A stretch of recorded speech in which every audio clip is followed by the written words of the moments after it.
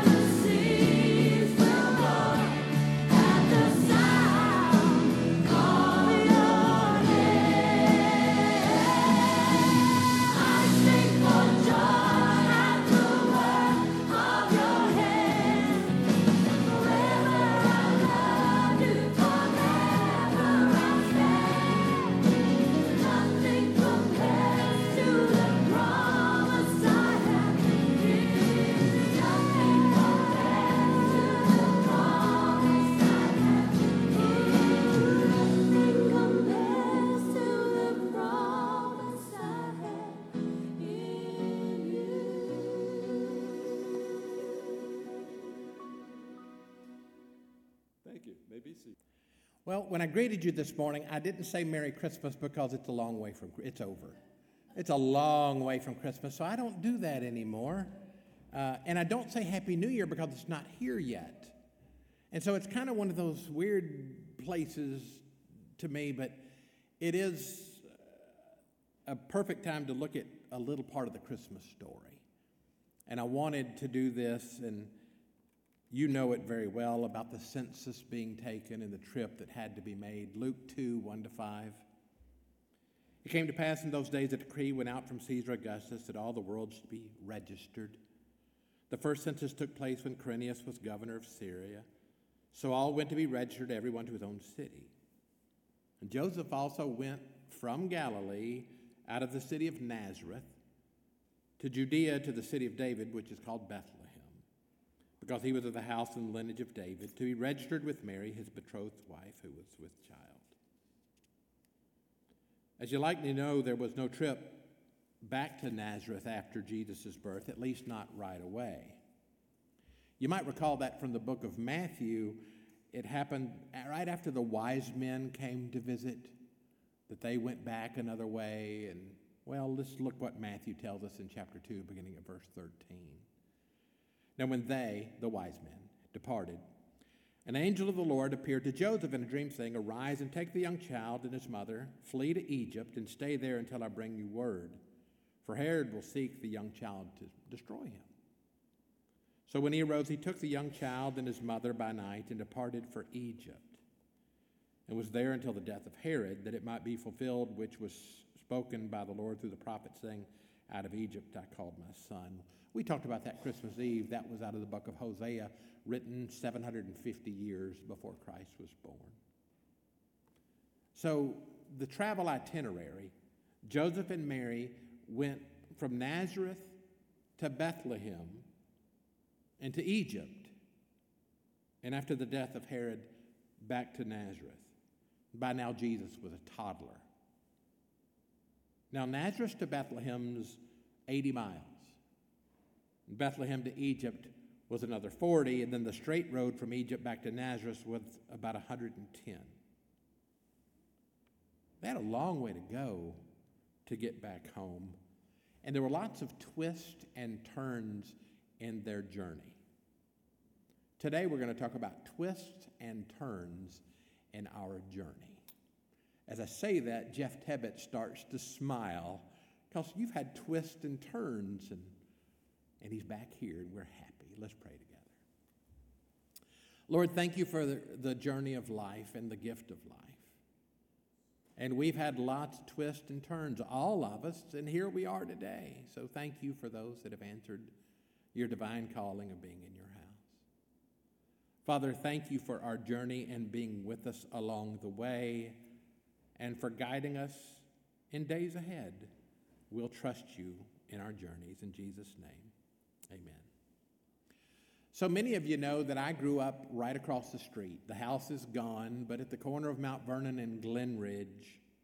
My dad was the pastor here from 1958, starting across the street, to 1979.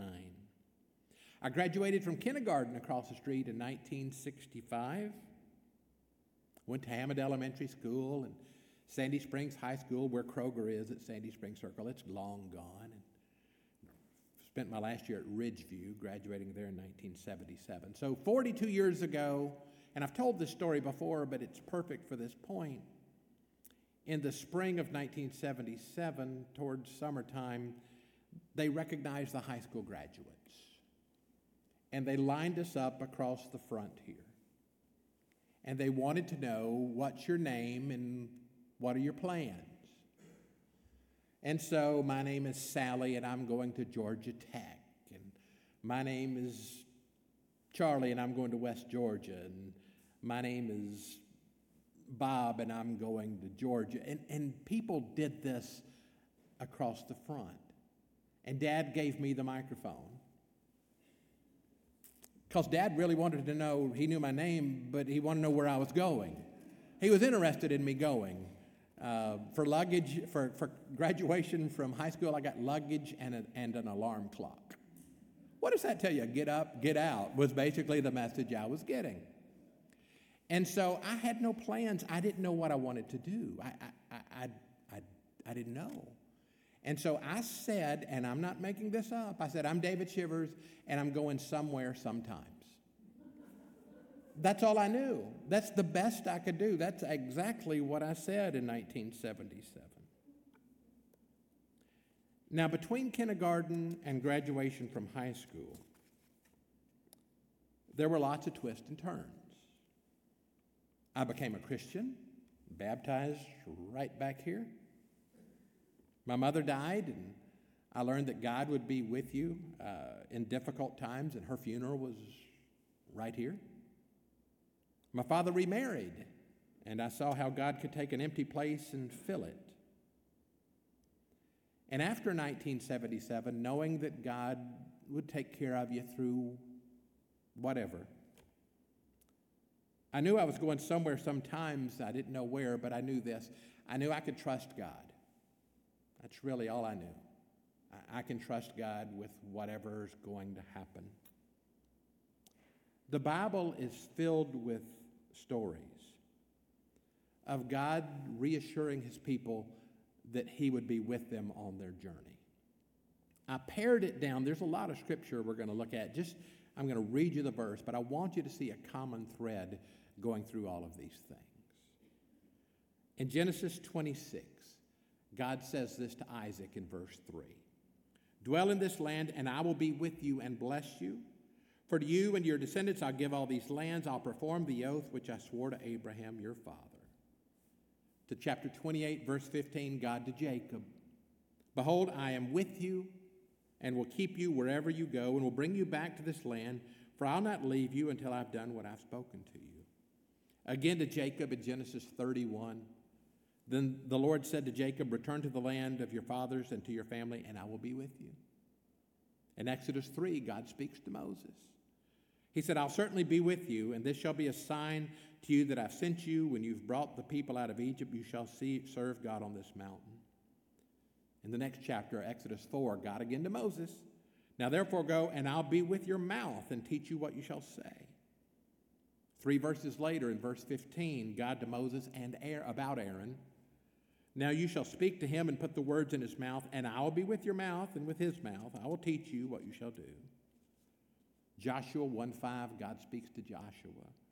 No man shall be able to stand before you all the days of your life. As I was with Moses, so I will be with you. I'll not leave you nor forsake you.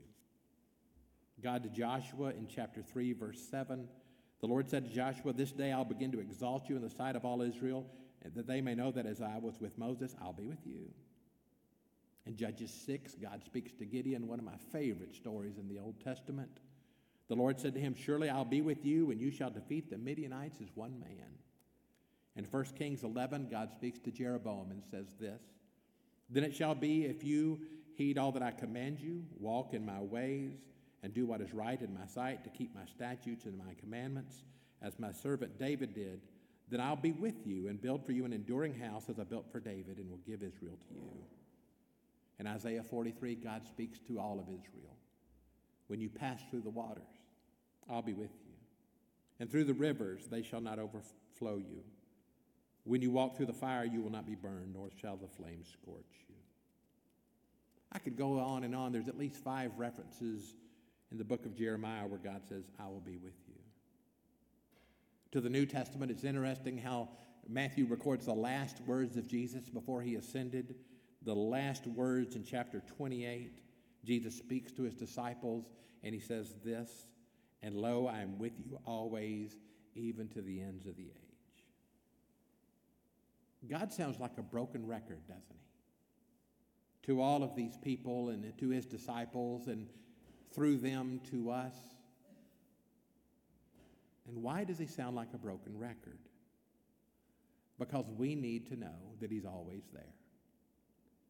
We need to know that he is always there and that he is with us. And we need to know that because on our journey, there are so many twists and turns. There are so many. In the Gospel of Matthew, as part of the Christmas story, we see these familiar words. chapter 1, beginning at verse 18. This is how Jesus the Messiah was born. His mother Mary was engaged to be married to Joseph.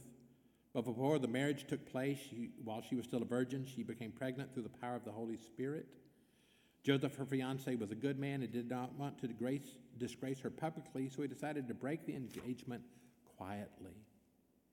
As he considered this, an angel of the Lord appeared to him in a dream. "Joseph, son of David," the angel said, "do not be afraid to take Mary as your wife, for the child within her was conceived by the Holy Spirit. And she'll have a son, and you name him Jesus, for he will save his people from their sins." All this occurred to fulfill the Lord's message through his prophet. "Look, the virgin will conceive a child, she'll give birth to a son. They call him Emmanuel, which means God with us."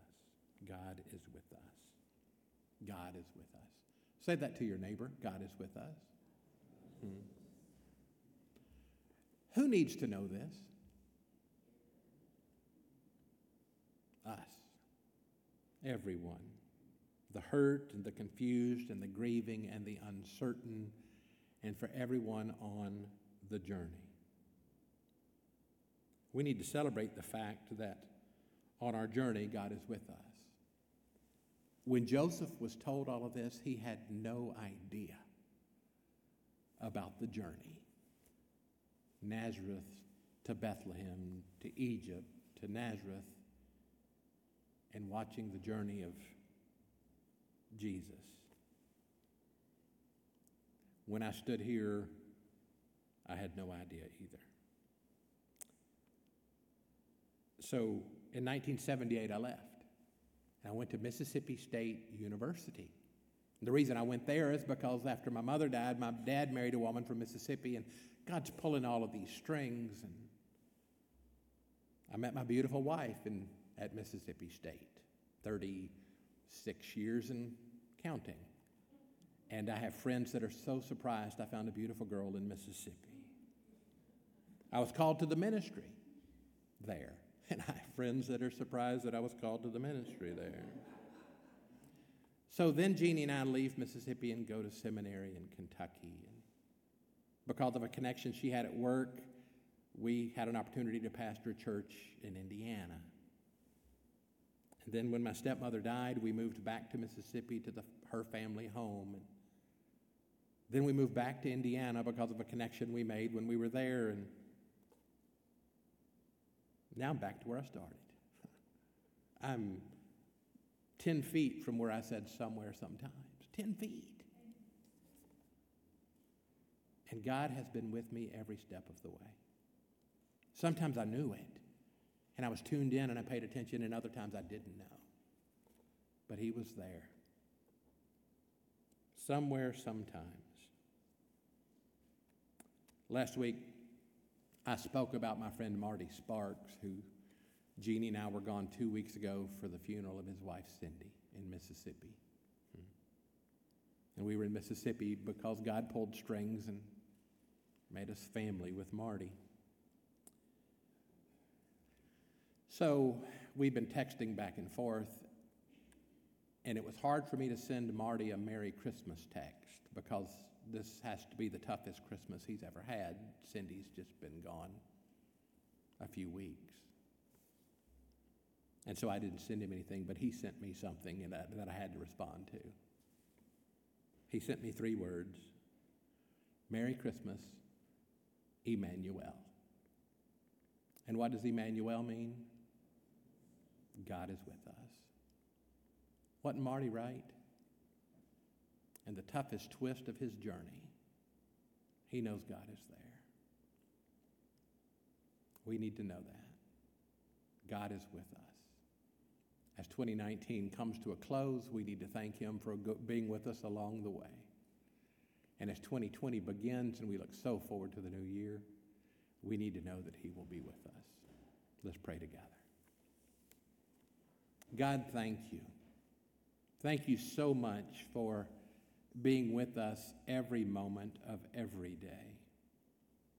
Thank you, God, for the reassurance that we have from your word. As you told your people you would be with them, you certainly were and used them in great ways. And we pray that you would use us in disproportionate ways to our talents and abilities. Make us more than we are.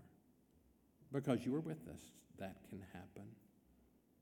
So God, thank you for bringing us safely here today, for all the miles we have on us, for all the things that we have done. You have been right there with us. You've been there when we haven't even known it and haven't paid attention and haven't sought you, but then when we seek you, you're there for us to find. So help us seek you more than ever, this day and always. And together we say thank you. In the name of Jesus Christ, amen. May God bless you. Know that he is with you. Happy New Year. We will see you in the next year. Please know you're welcome to stay with us. We're going to take about a 5-minute break, and then we will have our business meeting.